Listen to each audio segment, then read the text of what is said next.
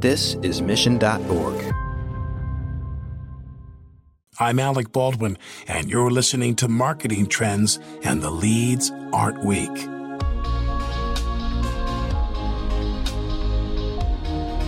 Jean Hopkins is the CMO of Lola.com, and whether she's marketing her company's business travel prowess, stepping into the podcast game, or baking the best chocolate chip cookies, she has consistently been able to find success. On this episode of Marketing Trends, Jean talks about her somewhat circuitous journey to marketing, how she works toward ensuring customer success, and why she believes podcasting is a marketing opportunity too good to be overlooked. Enjoy this episode. Marketing Trends is brought to you by Salesforce. We're bringing marketing and engagement together. Learn more at salesforce.com/marketing. Here is your host, Ian Faison.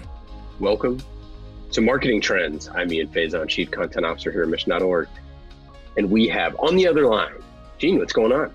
Hey, how are you, Ian? It's really nice to be here today. Thanks for inviting me.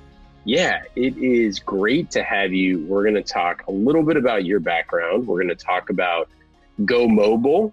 We're going to talk a little bit about content and what that is, and all the cool things that are happening at your company. So first, how did you get started in marketing? Oh, wow. That's a very good question. Well, I kind of think I was always involved in marketing. My dad was the managing editor of the Springfield Union News, which is a city located in Western Massachusetts. And from a very young age, I would have I did a newsletter for the 4 houses in our neighborhood. So I would hand type this out and on a little typewriter, and I'd make 4 copies. Obviously the news wasn't really awesome at age 8. And then in junior high school, I was obviously on the company, the school newspaper, and then in high school. And when I was in high school, I was a cheerleader. And I feel that a lot of what marketing is you're a cheerleader. You're a cheerleader for your company, you're a cheerleader for your brand.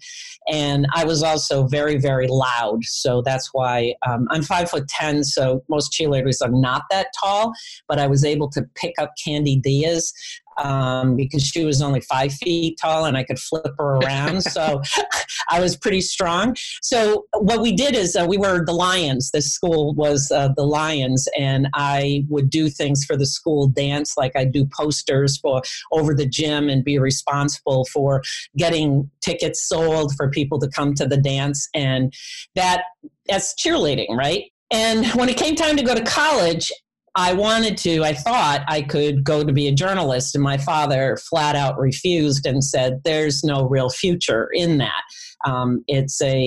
News is typically a very negative environment, and he should know because he's a curmudgeon of the highest sort at this point. And I also felt that he felt that I should do something that was more positive in nature.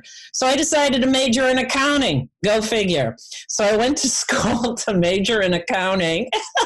That old positive happiness factory. Well, the thing is, when things add up, isn't it awesome?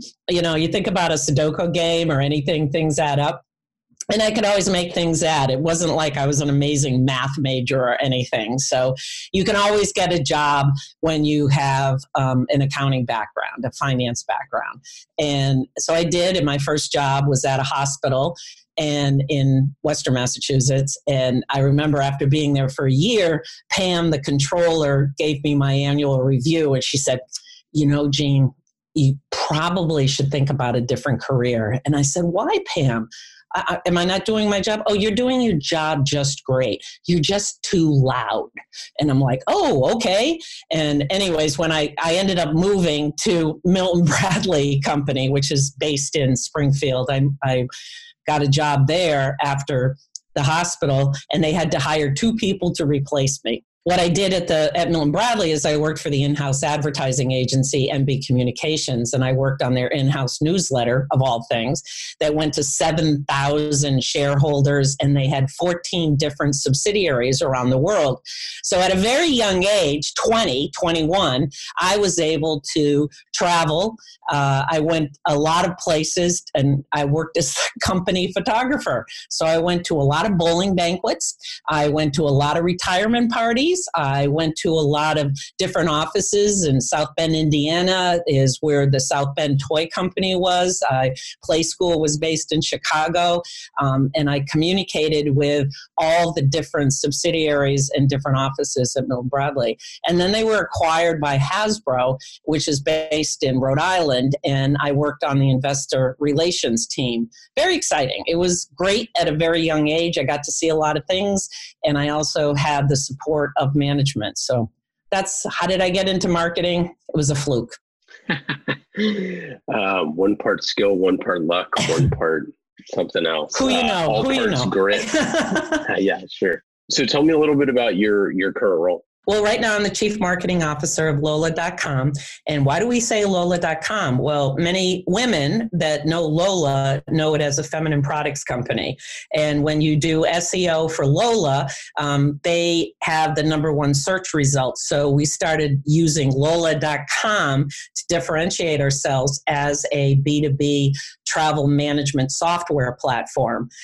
If you think of Concur as being the standard in the industry, it's been around for 25 years, primarily as an expense platform. It was acquired by SAP about 6 years ago for $8 billion.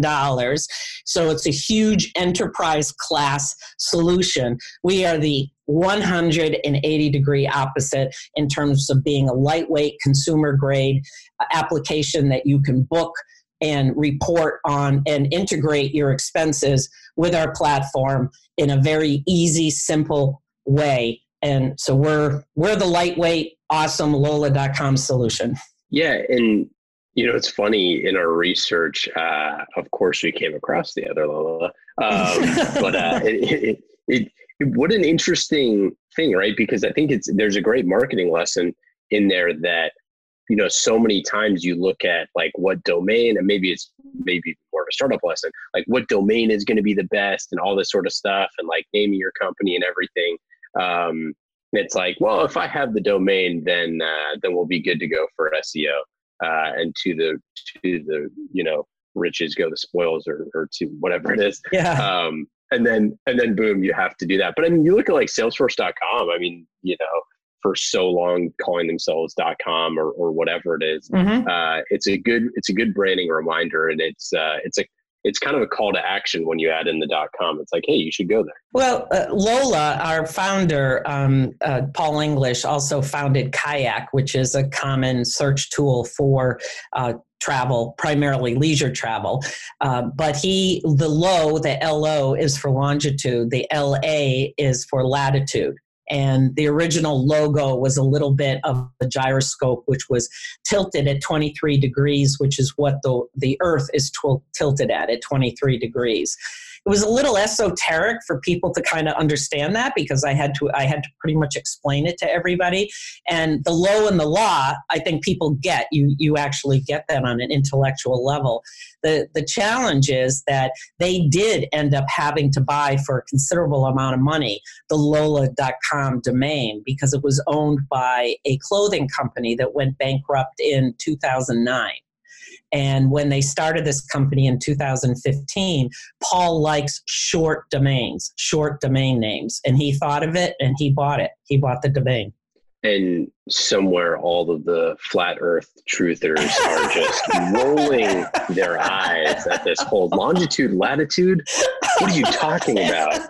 It's the essence of time, Ian. Without latitude, without longitude, people could not tell time. Because if you think about it, if you think about Greenwich in England, and that's where the original time, how time elements, because that's how they used to navigate. Navigation was done by the stars and the moon. But once they had the ability to be able to use latitude and longitude, then they were able to figure out the time elements, and that made navigation safer and easier for people. So if you've never been to Greenwich, it's a cool place to go to see the origins of how we actually keep time. And it is a man-made construction. And there's a whole backstory on physics and everything on this, because I worked for a company that it was all about time. And there's hydrogen masers that 48 national measurement institutes in the world all combine in their different countries to be able to agree on what is time. Because again, it's a man-made institution. And as you know, this is a year. We're going to have a leap day on February 29th. And sometimes you hear about people saying we have to add a leap second. We have to add a leap second at the end of the year just to make sure that all your networks on a global basis are aligned from a time element. Because there used to be, without dedicated timestamps, you can think about what happened in the stock market. You can think about maybe trades going through that. You can think about arbitrage and money moving when time was not the standard to which you had to adhere to for legal reasons. Yeah, Seth Godin did a great episode on this. Did he? Did he? Sharing, yeah, no, I think it was on Akimbo or one of. Funny. Can't remember, but anyways, or maybe it was just on his blog. But yeah, the idea that like it just didn't matter. You never humans didn't need to sync on a certain time, right? Like there was no need to 12:05 didn't matter. There was nothing that mattered about 12:05. Right. You would have your town clock, and that dinged at 12, or whatever it is, and that's how everybody knew what time it was, right? So I think it is a really fascinating kind of concept. And similarly, what more appropriate to be dealing with time than business travel? Right. Because this is one of the things that I think you could throw around the word disruption or whatever it is, but I think that generally, if you look at the travel industry, I would say that we kind of really haven't got better since kayak, Yeah. We really kind of haven't got better. And we all kind of still have the same problems going on. And a company like Lola.com has a very specific way to be solving the problem of corporate travel. Yes, we're focused strictly on B2B. When the company was originally founded, it was B2C for leisure travel. But if you think about it, business travel occurs on a daily, weekly, monthly basis for most individuals. At any given time, there's 1 million people in the air in North America that are going from point A to point B. And I think what we're trying to bring is a simple solution that allows you to be able to set a travel policy. Many organizations have a sort of an acknowledgement, an internal acknowledgement that each employee is going to do what's right for the company. But if you don't set up those boundaries, those barriers, what's good for you might not be good for me. Like, I would not want to be staying in an unsafe area of San Francisco, for an example. But you might be like, hey, I'm okay with this. I'm good with this. But those kind of parameters need to be communicated effectively to your team, because business travel is one way you can either make an employee happy or make an employee unhappy. Unhappiness comes from not having a direct flight, as an example. Unhappiness comes from not staying in a hotel that's near the convention or the meeting that you're at and trying to negotiate the travel components from going from point A to point B. What we're able to do, earlier, your producer was talking to me and saying, there's a big storm in the Midwest that's headed here and to the East Coast. And I said, yeah. And what that ends up doing for us at Lola is we look at the weather, and we have a storm team. And because we have 25 support people, services people that work, they don't all work 24/7, but the team has coverage on a 24/7 basis, that when a storm is coming, we want to look at who of our travelers are being affected and being able to implement the waivers that happen with the airlines. I mean, I'm sure you've watched, sometimes you're flying, you're going into Chicago, there's a storm coming, and you're saying, I really don't want to be stuck in Chicago for an extended period of time. But if there's a waiver, then you can change your flight and be able to move to a different day, still have the meeting, but maybe not that particular day. So our team, and they're called internally the Wombats, they are the ones that are the Wombats, because a bunch of them is a wisdom.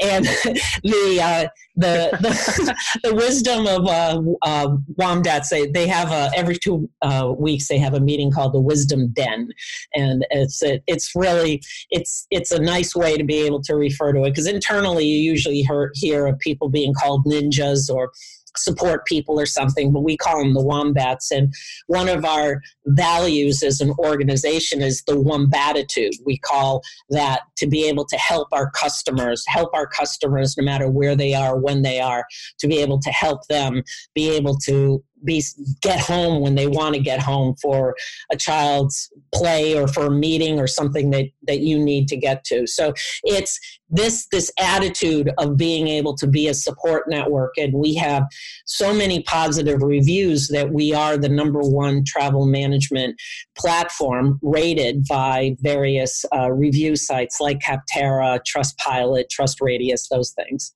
And one of the things that, we always do a little test drive of the site before we do our interviews. And I love Lola.com because you have some killer marketing collateral on the site. So I kind of want to talk to you a little bit about that, because I really, really love the cost comparisons that you do. And you have a section at the bottom of the site, listeners should check it out, where you compare your company versus a bunch of your competitors.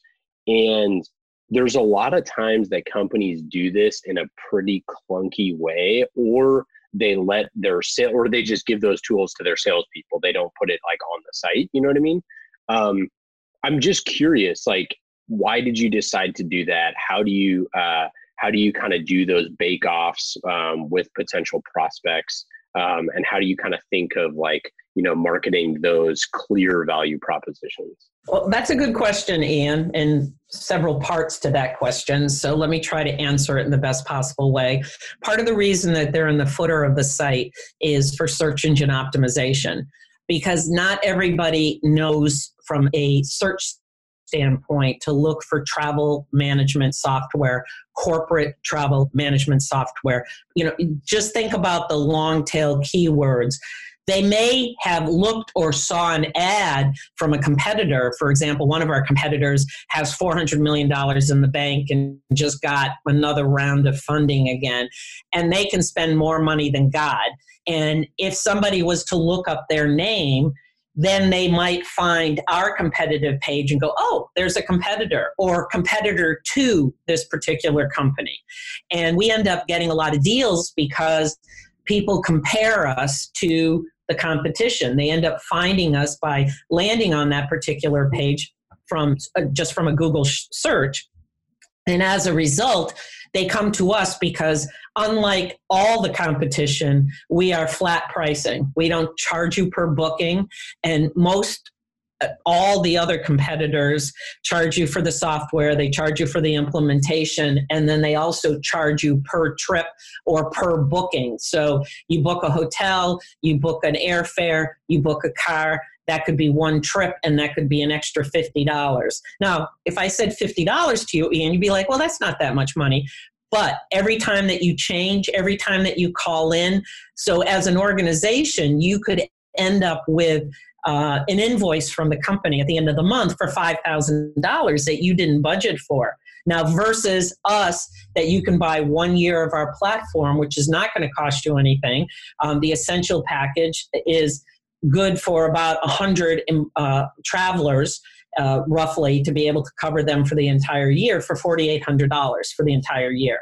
And you get the full support of the team, plus you get implementation and customer success. You get all these wonderful features. Now, I sound like I'm selling you, don't I, Ian? I don't mean to, but you were asking me, and what wins for us is the flat pricing, because people don't, particularly finance people, they don't like not knowing how much they're going to be spending in a year. The accountant in you through and through. You were listening, Ian. You were listening. Thank you.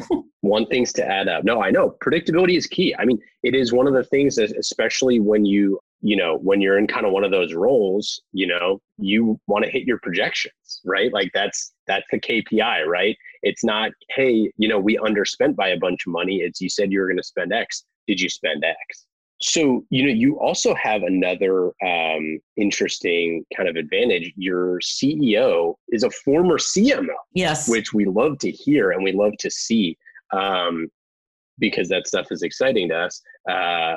But I'm curious, how involved do you, as you're talking with the leadership team, as you're planning this, how involved are you on things like, the pricing model that you talked about, on, developing that type of sales collateral versus just like some of the other kind of more pure marketing functions that you could say, optimizing channels and, doing inbound, all that sort of stuff? I'm very involved, and I'm a big believer in pricing. I think we're underpriced, and that we should increase our prices. And I sit in the sales organization. I love sales. I feel that the sales and marketing component is so important. Call it smarketing, if you will. Working for Mike Volpe, I worked for him at HubSpot for 3 years, and he is a super, super, super smart guy. And he's internal. Where I'm external, like I can't play poker for beans, but he is a fantastic poker player, and he's really good at looking at a situation and thinking about things. The benefit about working for a CEO as talented as he is it's great, and with his CMO background, he knows if I'm doing a good job or not doing a good job. And that's an asset, right? He knows how I work. And that's one of the things, I've been recruited many, many times in my career, and it's always good to know who you're working for as far as the CEO is concerned, and knowing what they want, how they want it, I'm not friends with him outside the company, but I deeply respect him and his opinions, and how, I would work for him again and again because I know how he operates. He's fair. He's an extremely fair human being, and you can't ask for anything better of your CEO, right? And he makes my entire team better. I'm also responsible for customer success at Lola. When we first launched a team, we brought one person over from the sales organization that had industry experience, had Lola experience, and started a customer success team. And I went to Mike and I said, look, I believe that customer success belongs in marketing. And the reason I believe this is that they need access to the website. They need to make sure that we're, from a customer marketing view of the world, that we're talking to the right customers in the right voice. If we set this up as a silo, this person is not going to get the necessary support that they need to be successful. And he agreed, and it's been part of my team. And now we're hiring our fourth customer success manager because we're growing by leaps and bounds in terms of the number of customers that we have. And we're building out the systems and the workflows and the data, and we're into renewals. In the first year, we weren't doing renewals. Now we're doing renewals, and I want to be attached to revenue. I want to keep that ARR. I want to keep those logos. So I definitely have a sales mindset as well. And I also have a great relationship with our head of finance, Rebecca Morrison, to make sure that we're doing things effectively and efficiently. How did you look at, this time around, look at customer success, look at the customer journey from a marketing perspective and the different touch points that marketing has on that journey? Some degree of automation. The wombats are touching them either via chat, and so they're using a tool called Intercom with chat and being able to integrate that. Our CRM and our content management system is HubSpot, and we just added the service ticketing component. We're using Drift as our chatbot on the website. And it's, when you're looking at your tech stack, you're trying to automate as much of this functionality as you can. So the customer success team, as well as the product marketing team that's part of my organization, is working with the wombats to be able to help customers when they're challenged in I don't know how to do this. I don't know how to set this up. I need a receipt. I need this. And to be able to give them the tools to DIY it, right? We want to educate our customers in the best possible way without, you want to teach them how to fish, and so that they'll be more and more successful and stickier with the individual products. So it's different in this organization because we are a startup. I mean, we've really been selling B2B for 18 months. And as a result of that, I'm in a very different place than several of the companies that I worked at as a CMO. It was more of a older IT-based, maybe even on-premises software that had its own issues with very, very large organizations, and different teams within the organization would be using that particular software and communicating with the different channels. So I'm looking at Ipswitch, that was acquired by Progress Software, was you had an indirect channel that accounted for about 40% of its overall revenue. And then you had a direct channel strictly in the United States that sold directly to the end user. And then outside of the United States, you had partners. You had different distributors that also had these particular partners, and trying to figure out who was on first, like what is the relationship of this partner with this person, and the number of price lists. Ian, I cannot even tell you the number of price lists that had to be updated every single time that we made a change, and the versions of the software that were out there. You didn't have, unfortunately, SaaS is great because you update it, everybody gets updated. On-premises software, you could be using a tool that was 20 years old, and you cannot convince this IT leader to say, would you like to come into this century? Why don't we'll upgrade you. It's not going to cost you. Nope, I'm fine. I like my reports like this. I like the red. I like the green. I'm good. And trying to upgrade them is always problematic, because at what point do you end support for something that's 10, 15 years old? And how many customers do you have on it? You have 1,000 customers on it. Are you going to end support for it? What are you going to do? So it's a whole different model. That what we're allowed to do at Lola is we're scrappy and snappy. We can move super fast because everything's happening, and you can see the ship it channel from engineering, that if a bug gets reported, we're able to fix it on the fly. Customer says, I need this, we're able to do it. So it's exciting. It's very, very different. It is so funny how things like transparency and self-serve, or, just like all the tools now kind of have caught up with the way that you can, sell, purchase, and buy and do all that stuff. Because like you said, how much harder it was to do all of those things for the sales rep, right? Like the sales rep had this Herculean task, because, the kind of ball is always moving, and it's just so hard to hit it. But now it's like you said, just, hey, pricing's on the website, and now you put that person in a position where they actually can be the trust advisor. They can be that consultative sales rep, and help answer questions directly for that individual customer. And what a place for marketing and sales to be aligned is, hey, we're giving you all these tools to go fight those those tough questions. And one of the great things that is out there as a resource that you use as a CMO after my own heart is podcasting. Absolutely. So you have launched a number of podcasts for Lola.com. Tell me why you decided to do this. Award-winning, Ian. I buried the lead. Yeah. It's I think that many opportunities for people to be interviewed. We set up, when I first joined, I find that podcasts, when you have something to say and you have really good guests, and you've been able to build out your content calendar to such a degree. So we had 3 separate ones. One for Mike Volpe, our CEO. He started doing one on Agile Ops, and we had a summit in November that was targeted towards finance people. And the idea behind Agile Operations was, how can you be snappy and scrappy in your company? Why do you have to use all these enterprise class tools when there's so many other tools that allow you more flexibility, that cost less? And when you're building your tech stack, you don't always have to go enterprise.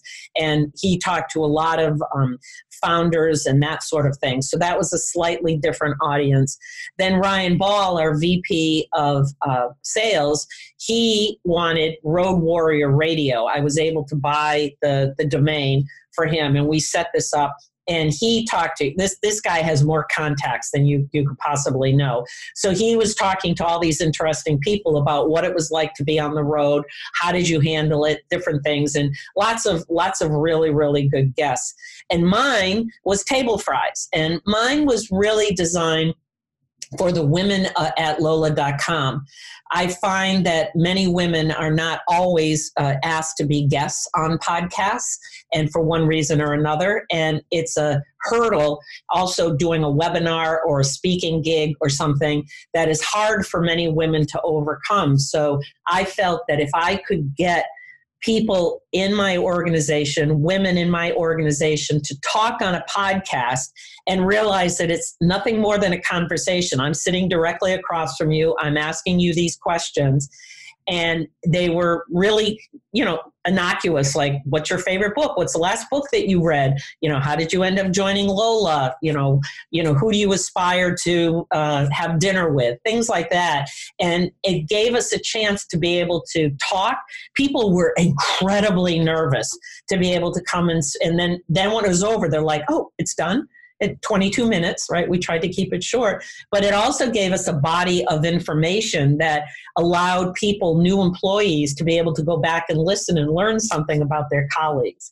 And it was a lot of fun. And the whole concept of Table Fries is the idea was because we like to share a lot. And that was the idea behind it. So all great stuff, lots and lots of fun. We moved from one office where we were doing these podcasts in the basement of the building, a 200-year-old building in Boston that was right on the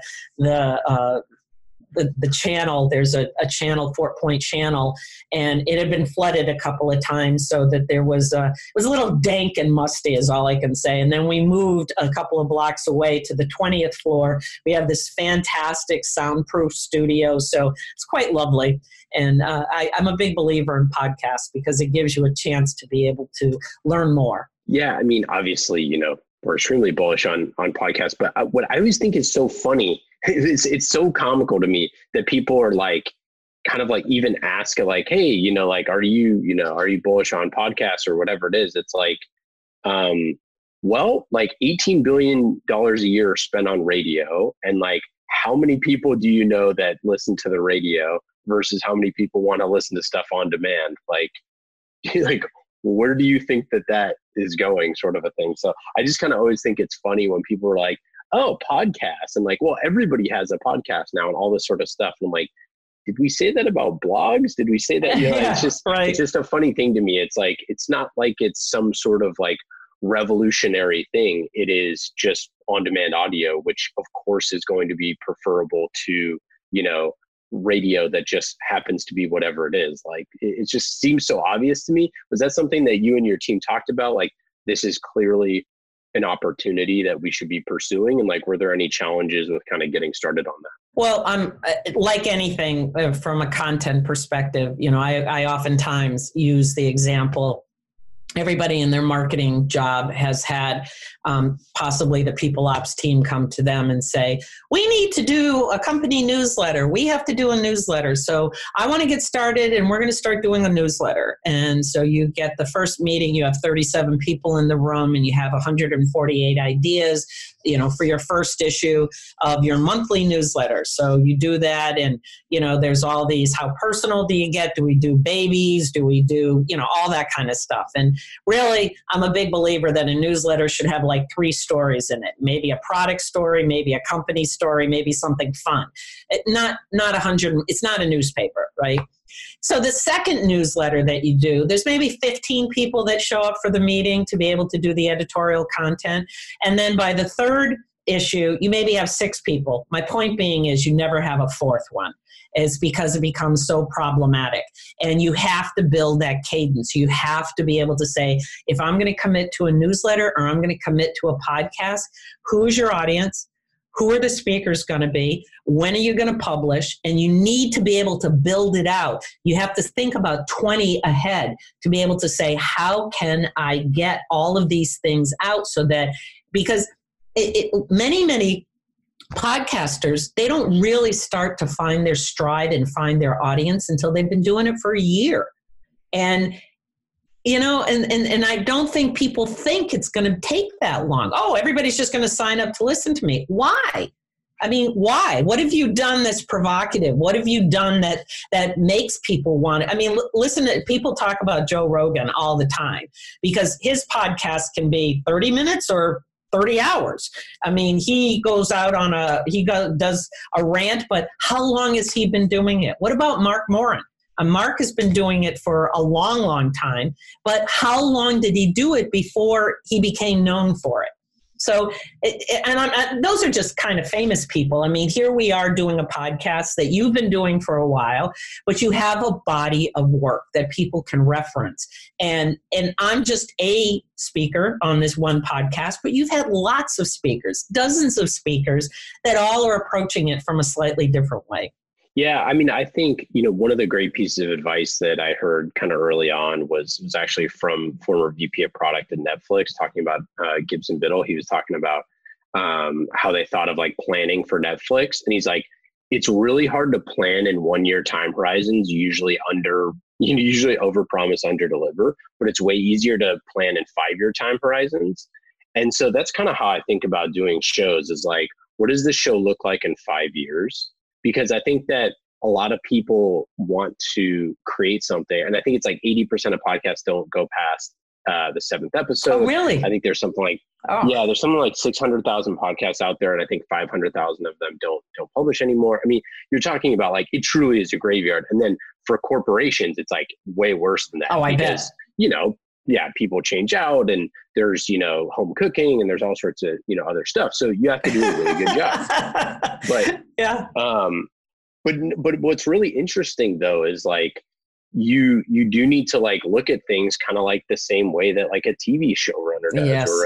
or whatever it is. Like, what are the first 4 seasons, or what is the utility of the thing that you're creating? I think that so much of content right now is about like, we have content numbers that we want to hit for our KPIs, rather than like this one unique thing is going to really shine an insight that, you know, people wouldn't normally have. A great example is, you know, what Blue Wolf has done for years and years with State of Salesforce for over a decade.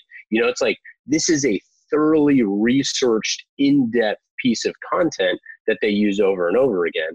And I'm sure you and I could talk content for the next hour, but the idea though is like, so much of it is just like, well, we need a blog post a day, or, you know, 2 blog posts is better than 1 blog post, or whatever. Are they really? We need to make a podcast. People say that. But it's not true. It's not an accurate statement. I mean, it's not 2 blog posts are better than 1. You should have 1 really good blog post that is able to stand the test of time. If you go back to HubSpot, Brian Halligan and Dharmesh's first blog post that he created for HubSpot was 6 months before they even launched the company. It's while they were at school at MIT.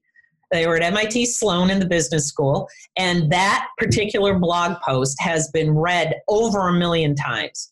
And that's from 2006. So we're looking at 13, 14 years ago, and what we're doing is we're trying to stand the test of time. And then you take a look at your blog posts, or you take a look at your podcasts, and how can you optimize them? How can you look at what is, I don't know if people think about like just throw it up against the wall and see what sticks. I've had to ask my content team to dial it down because we weren't promoting our content. We've got lots, and I knew early on that we had no content. So trying to find our voice, trying to figure out like who are we talking to, and also helping it to be something that the sales organization would be able to use in conjunction with the actual content that we're creating, so it can stand the test of time. But it's funny to interrupt for a second, because to kind of nail the point home, and I forget the name of the guest, so I apologize to whoever it was, but they were saying that they were like the average like corporate like tweet or whatever gets like 5 likes or 4 likes or whatever it is. So it's like not even all of the people on your marketing team are liking this stuff that you're creating, right? Exactly. And I mean, I think about that all the time with like some of these things. I'm like, you're creating stuff just to create it, and like no one's really proud of the work. Right. Like, right. They're proud that they got done with it. It's like, getting done with a workout, but all workouts are not created equal, right? Like it doesn't mean you're working the right muscles, and it doesn't mean you're actually having them. That's right. And it's not a one and done. I mean, it's how is this supporting other things? And I think when I was at HubSpot, we created this thing called Content Camp. And Jonah Lopin, who was responsible for the success team, the idea was people that were new to HubSpot weren't thinking in terms of here's an email, here's a blog post, and taking 10 blog posts to be able to create an ebook. Now you've created the ebook. Let's show you how to make a landing page. So the whole idea behind Content Camp was this 12-week program that I did with Mark Killens, who is now at Drift, but at the time he was at HubSpot, and we would talk about do this, and it will add up to something else. But if you don't do anything, you're not going to add up to, you need that 1 + 1 to equal the 3, the 5, the 7.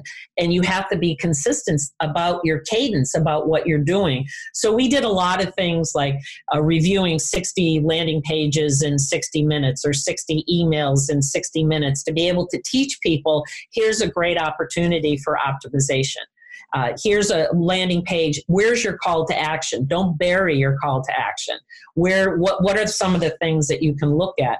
And I think that podcasts are something that can stand the test of time. I think many organizations do a great job of promoting them, and other ones, it's just, you're just a cry in the wilderness. Yeah. And I think that a key element that people really miss on this is like arming your sales reps. Like the big thing is if your sales reps don't have time to listen to the podcast that's specifically like not every episode, but the episodes that involve the prospects and the customers and or the industries that they should be doing. If they're not going to go listen to that episode and share that with the prospect or the customer or whoever it is, then you're just not going to get the best results. What you want to do is like create a common operating picture between your sales rep and the prospect that they've both enjoyed the same piece of content and then can discuss the benefits of it together. Like if that's the goal, like that's the shiny object on the hill, you need to empower them to be able to do that.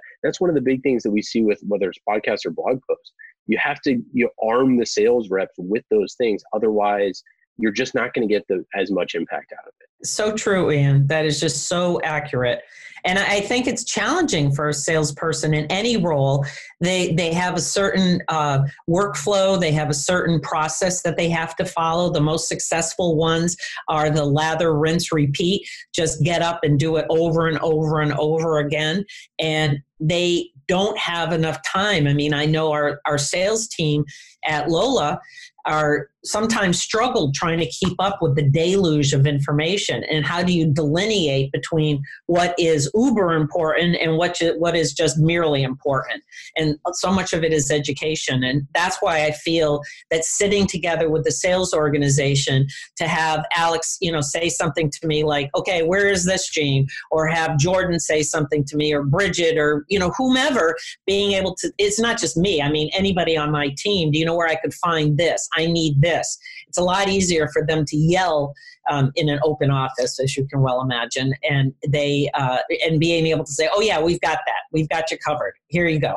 Last thing before we get into our lightning round here, you wrote a book called Go Mobile a few years ago. Not few, and, many years ago.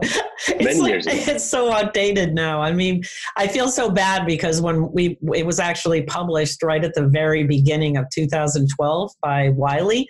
Great people. It was part of David Meerman Scott's whole his new he's going to kill me because I can't remember this. The new rules of PR, the new rules of inbound marketing, everything. And so he's been and he just came out with a new book, Fanacracy, that he wrote with his daughter. And it's a really, really good book if you had it about building your own fan base and how customers are your best source of fans.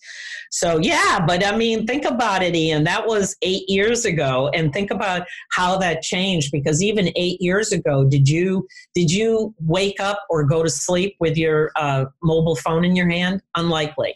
Now, what are people staring at all the time? Wait a second. Do you know that I sleep with my mobile phone? I know you have it on your end table plugged in just in case somebody calls, or you're right. I mean, that's what everybody has now. And at the time that I wrote it, I added a chapter in there about B2B marketing, because so much of it was consumer and SMS messaging and that sort of thing. The concept of loyalty programs. And believe it or not, we had a whole chapter on QR codes. And I mean, if you think about QR code, do you have a QR code reader on your phone? Unlikely. But because all you have to do really is just point your camera at it and it'll be able to read it now. And it's not like you need a separate app to be able to read it. But it's the concept of mobile marketing. I felt when I was at HubSpot, I was watching the number of people that were coming to the website via mobile devices. How many people were filling out forms, and it was increasing at like 1% per month. And I'm thinking, this is just going to keep going up, and we need to stay ahead of it. And Wiley, the publisher, agreed, and that's why we ended up, Jamie Turner and I ended up writing that particular book. And the one thing that I wanted to touch on with this too, because I thought that it was really interesting, and I've talked about it before on the show, but what's so fascinating to me right now is everybody's on mobile, but if you look at executives, it skews way more mobile than other people, because they're constantly in meetings, constantly on the go, constantly traveling, all this sort of stuff. And I think that it's a really interesting point that if you're creating things for a C-suite person and you're creating these like in-depth whatever it is, it's probably not going to be the thing that moves the needle for them or gets their attention. And the one thing, back to the podcast, that they all do is have a lot of windshield time, airplane time, things like that. So if you're creating something for executive leaders that is valuable, you pretty much have to make it mobile now. And so I just wanted to mention it, and it's cool that people write books. There is an audio version on Audible if you wanted to listen to it as well. So, but you're absolutely right. And I use Mike Volpe as an example as our CEO. He uses his phone constantly. He has a very small little notebook that he carries around with him to write some things down, but he is constantly in motion. He's constantly using his phone to be able to communicate and move things forward. And you think about the individual projects and the individual work that he's doing, and he has a pretty long commute when he comes into Boston. He uses the commuter time to be able to do things, but it makes you more efficient, I think, when you have the right tool to be able to communicate effectively. Speaking of efficient, let's get into our lightning round. The lightning round, as always, is brought to you by Salesforce. And Marketing Trends Podcast has always been brought to you by Salesforce.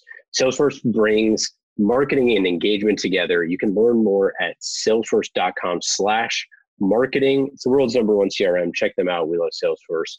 You will too. They bring marketing and engagement together. Salesforce.com/marketing. Lightning round questions. Gene, are you ready? Are there any valuable prizes, Ian? That's what I want to know. We'll give a prize at the end for the best answers. Fair enough. Number 1.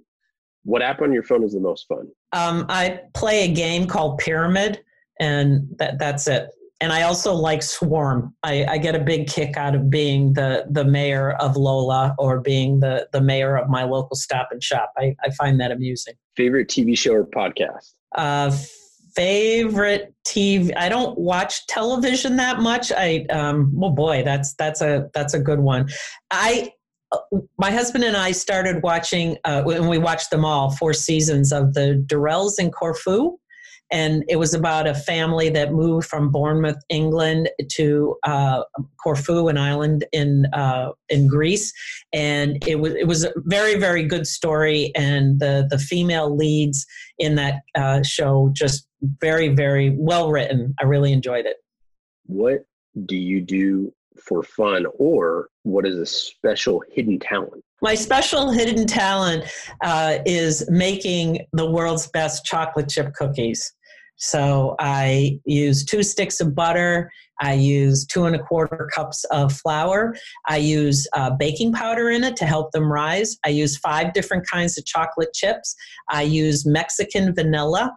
I make it's 1 cup of brown sugar and a 1/2 cup of white sugar and oatmeal. And then I mix coconut in there and walnuts with the 5 different kinds of Ghirardelli chocolates, the super cocoa large ones, the semi-sweet, the baby semi-sweet, the white chocolate, and milk chocolate. Well, Hillary, our esteemed producer, will be sending you some address information with some return postage. But the only thing is, no, we have to pull the walnuts. Otherwise, we're going to kill Hillary. Oh, we can't do that. Definitely not what we want. Our marketing trends audience will be devastated. Yeah, we can't do that. Podcast. No, we can't do that. So I can take it out.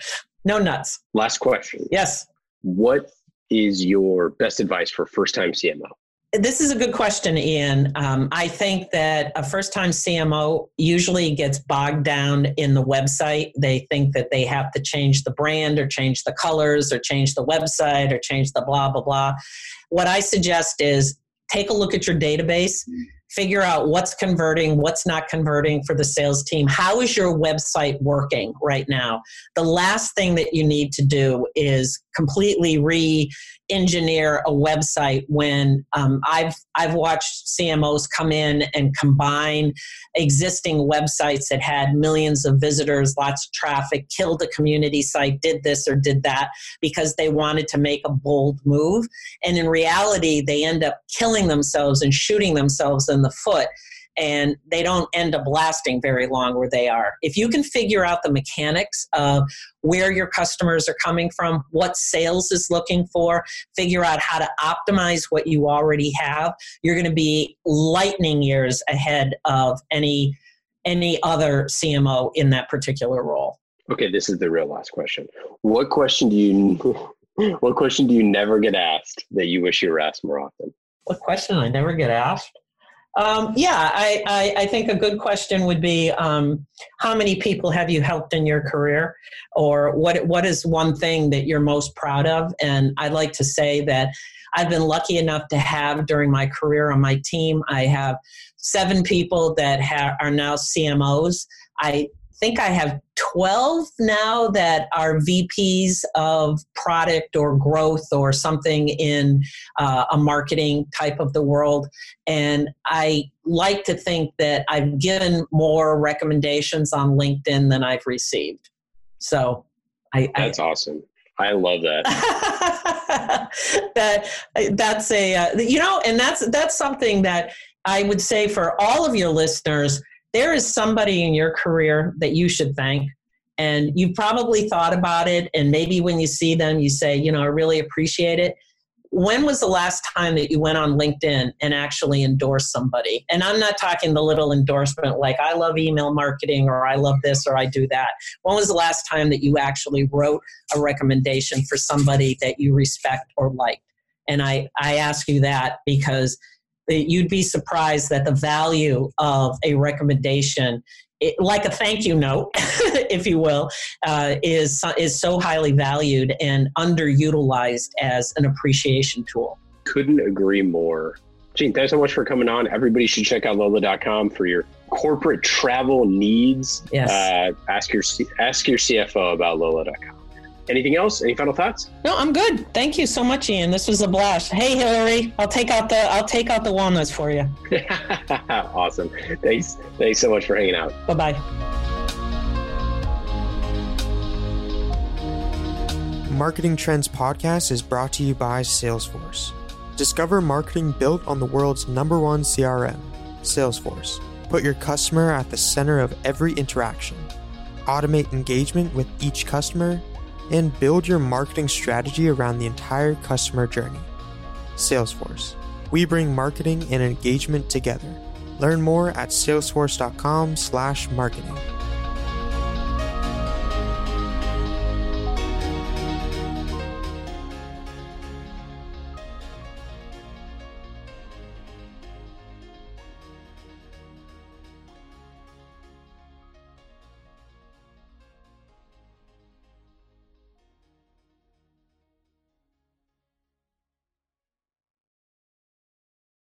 You have 8 seconds to make a connection or risk a click away onto the next topic. The difference lies in your ability to deliver relevant experiences to your audience across devices and across channels. But delivering on a really great experience is impossible without the right people and the right technology. You've got the right people, but your technology choices will make or break someone's experience with your brand. At the center of gravity of your digital experience, Brightspot Content Management System can deliver relevant content, personalized experiences, and cross-channel synergies to create unforgettable brand experiences, so you can be a bright spot in someone's day. Head over to brightspot.com/marketing trends to find out right now. From global crisis to hunger relief efforts, the messages you deliver save lives, inform important decision-making, and help keep communities safe and sound. The speed and scale of your content needs to be delivered faster and on a much larger scale. Brightspot Content Management System has supported some of the world's largest brands to communicate on a global scale. From Johnson & Johnson sharing critical information with their customers to helping Whole Foods tell their brand story to a global audience. Brightspot is designed to handle rapid iteration and personalized messages to those you care about most. Learn more at brightspot.com/marketing trends.